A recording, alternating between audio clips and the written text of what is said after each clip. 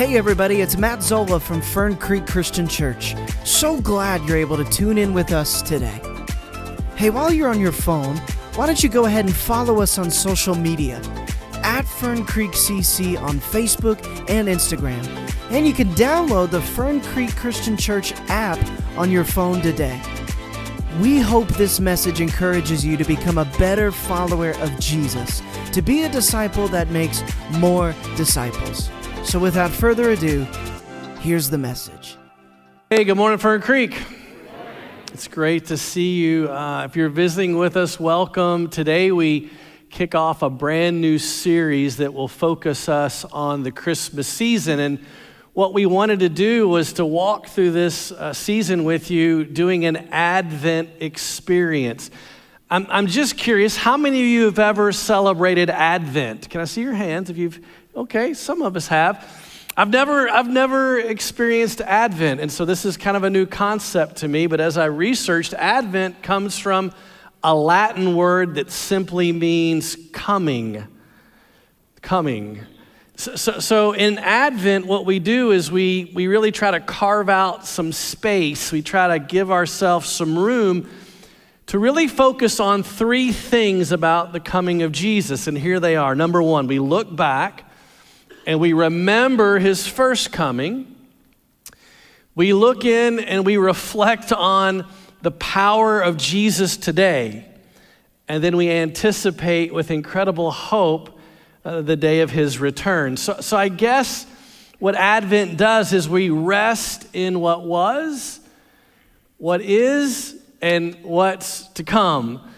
And one of the symbols that we use in Advent are the Advent candles. And we light a different candle every single week. And why do we do that? Because light is an important piece of our theology. The Bible talks about light a lot. God dwells in unapproachable light, the Bible tells us.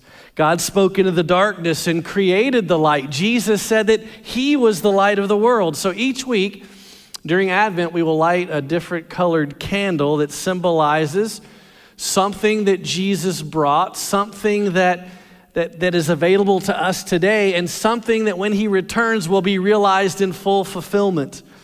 And so the first candle we light in Advent is the candle of hope. And man, hope is something we desperately need. Hope is when your team gets the ball back down by a touchdown with 60 seconds left. Hope is that young woman young bride who holds the pregnancy test up for the umpteenth time, just praying to see two lines.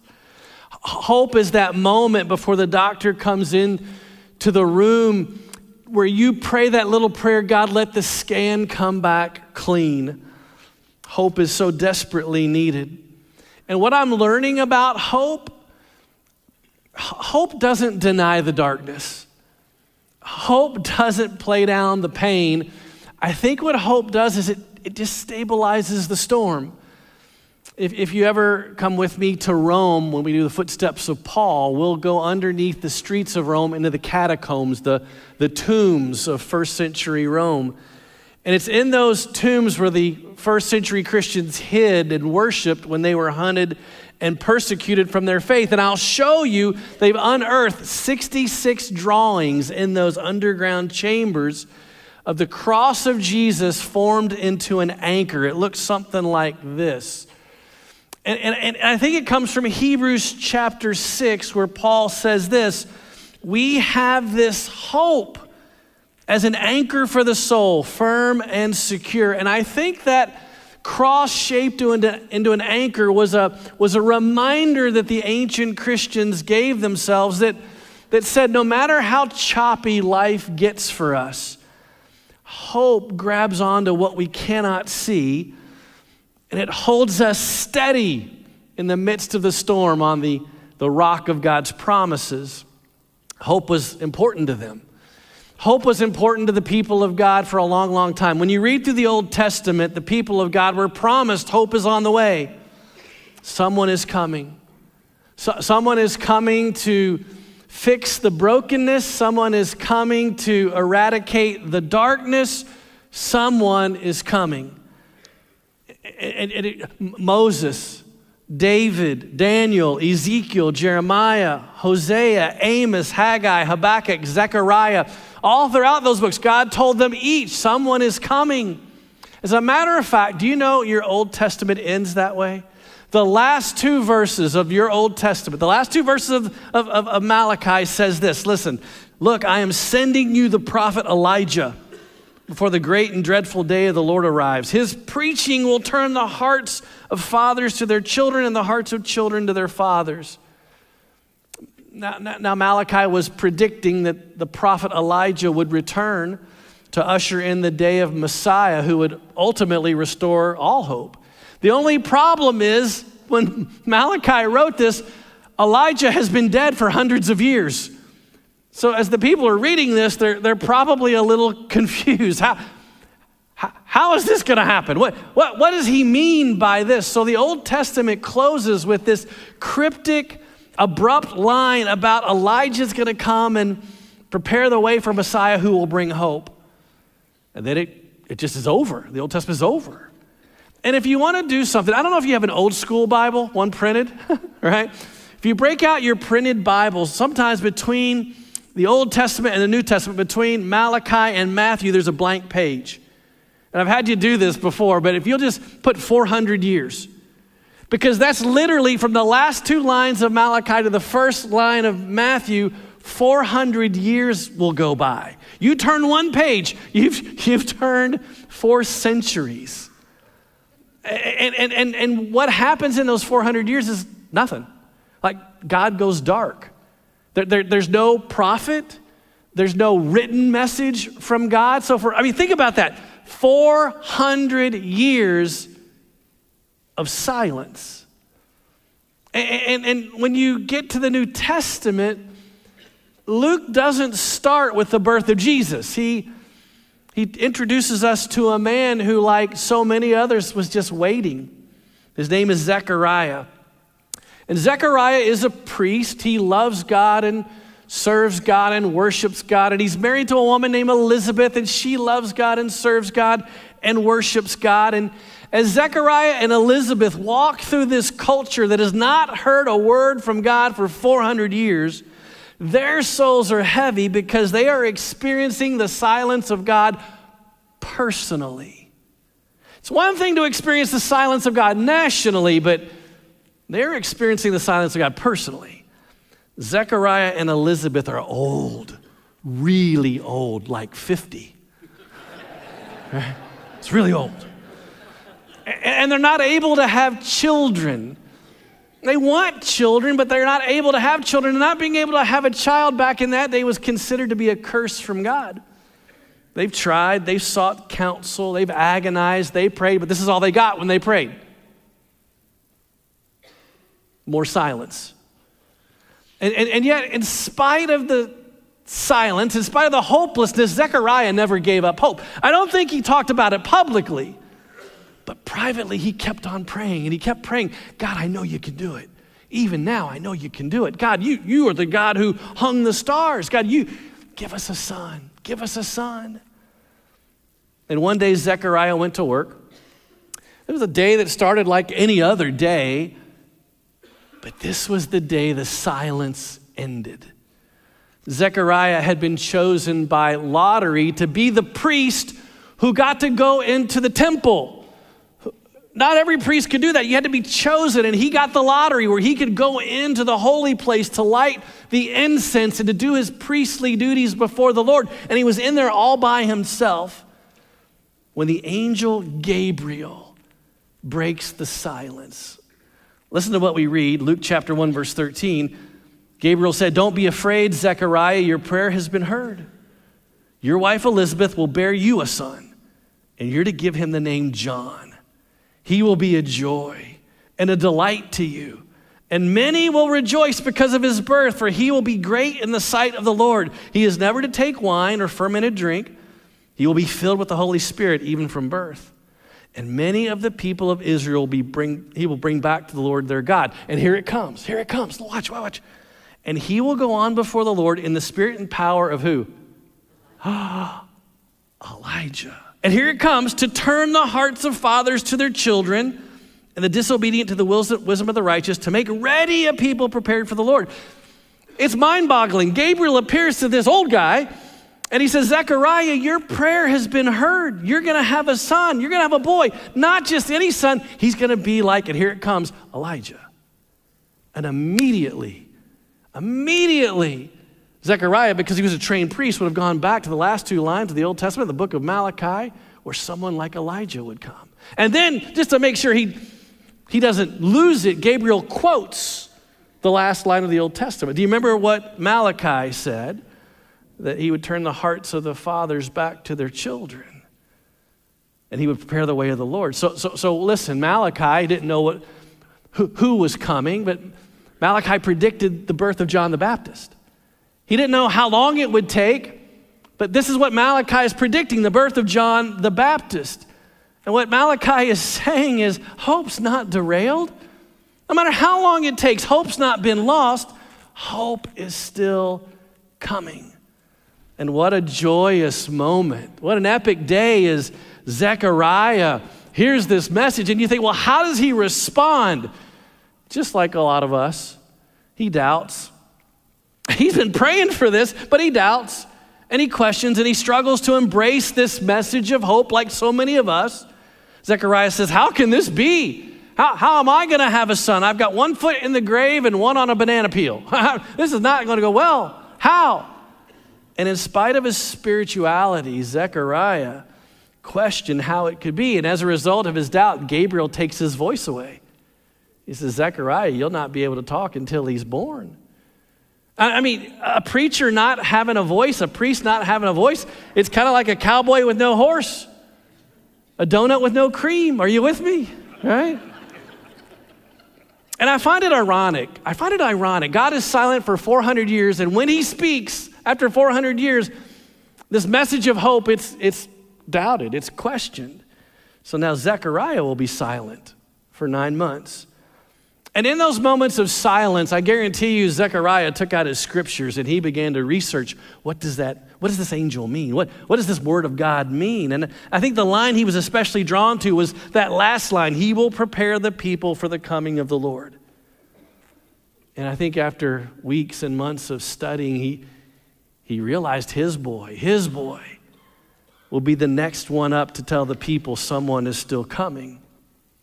So 9 months come and go, and the day comes when Elizabeth gives birth, and what a joyous day that was as family and friends celebrated the answer of prayer by God to this couple. And when it was time to name the baby, since Zechariah can't talk, Elizabeth is the one who steps up and says, his name will be John.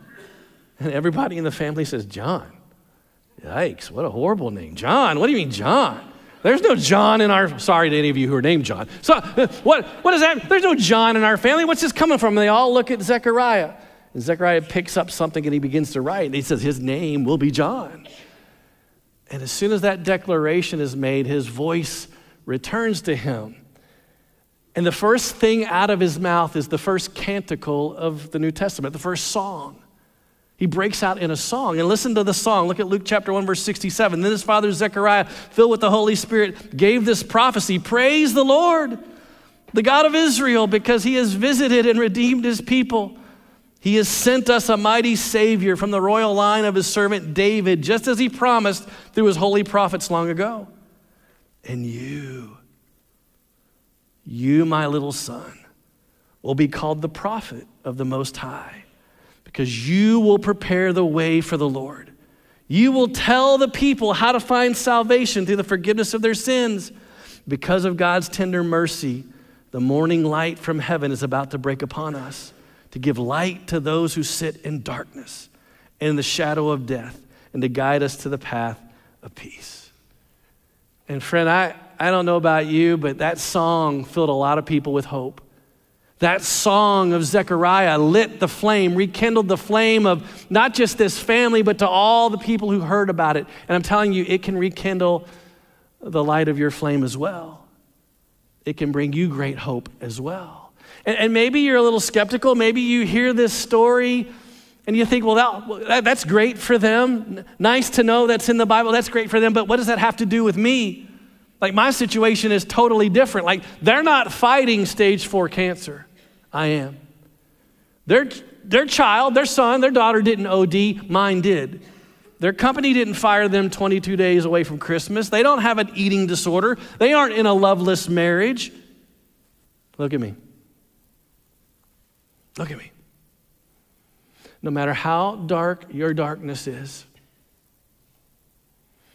no matter how deep the pain runs, don't you dare give up hope. Don't you dare abandon hope, because you've got something Zechariah didn't have. He had something. No, you've got something that man didn't have. And here's what you've got. Zechariah's hope was someone's coming. Your hope is he's here. That's a big difference. His hope, someone's coming. Your hope is he's here. And listen to who's here. Psalm 139.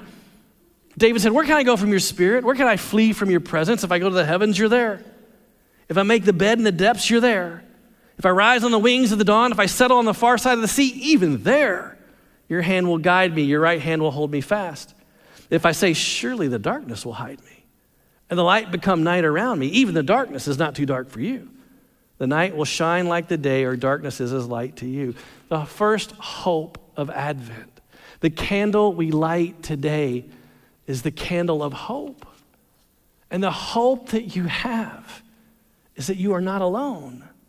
No matter how far you run, how deep and dark it gets, God sees you, God hears you, God is with you, His Spirit lives in you, and nothing can take that promise away. And if that's not enough to light your fire, come back with me. Come back with me to something that takes my breath away. Let me read it to you again. It's the first thing the angel said. Listen to what he said, Luke 1:13. Don't be afraid, Zechariah. Your prayer has been heard. Your wife, Elizabeth, will bear you a son, and you're to give him the name John. Now here's the flamethrower of hope. Not only is God with you, God's everywhere. Not only is God with you, He knows your name. It's overlooked. It's totally fascinating to me. This messenger of God knew Zechariah's name, called him by name, knew Elizabeth, his wife's name, called her by name. He even named her unborn son. She probably doesn't even realize she's pregnant right now, but God knows the name of her unborn child. All throughout the pages of the Bible, God calls people by name.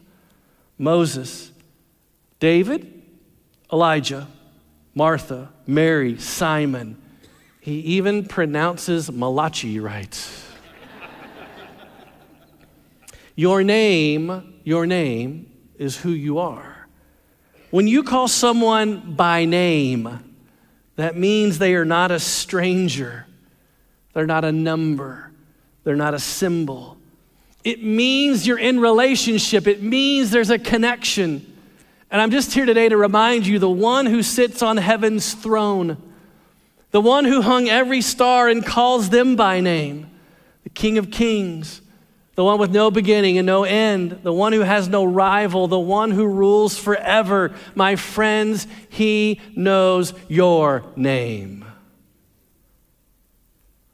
Not only does He know your name, He knew your name before it was written on a certificate. Before your mama spoke it for the first time, He knew your name. Before your granny was born, before time was created, God knew your name. And not only does He know your name, He knows everything about you. He knows your aches. He knows your secrets. He knows your weaknesses. He knows your comings and your goings. He knows your dreams and your disappointments. Out of the 8 billion people on this planet, you stand out to Him because He knows your name. Would you do me a favor? I want to submit this. You know what's coming. Would you just do me a favor? Turn to your neighbor and just tell him, neighbor. Oh, no, we got to, okay. Tell neighbor. He knows my name. He knows yours too, but I'm his favorite. I'll let you sort that one out. Let's land the plane. Let's land the plane. I know. I've done this a long time. I know some of you ache. I know some of you have not put any decorations up, not because you don't have time, because you don't want to. And you put on the face, but inside you're broken and you're hurting. Because, man, you have been scarred and dinged and hurt by this harsh thing we call life. And we live on this broken planet, and bad things happen, and difficult days lie ahead. But there's still hope. No matter what you're going through, there's hope because he's with you and he knows your name. And I'm just here today to remind you that in the end, you and I will do what everyone who's come before us and 99.9% of people who will come after us, we will take our last breath and we'll slip into eternity. And when that time comes, if you're there when it comes for me, if for some reason you come by and you hear that I'm getting close to my death, and if you come and gather around my bedside, as I slip from your presence, something will happen to me for the very first time in my life. For the very first time, I will not cognitively be aware he knows my name. For the first time in my life, I will hear God say my name, and he'll bring me home. So thank God, hope came. Thank God, hope is here. Thank God for the day hope will be fulfilled. Let's pray. Father, this year,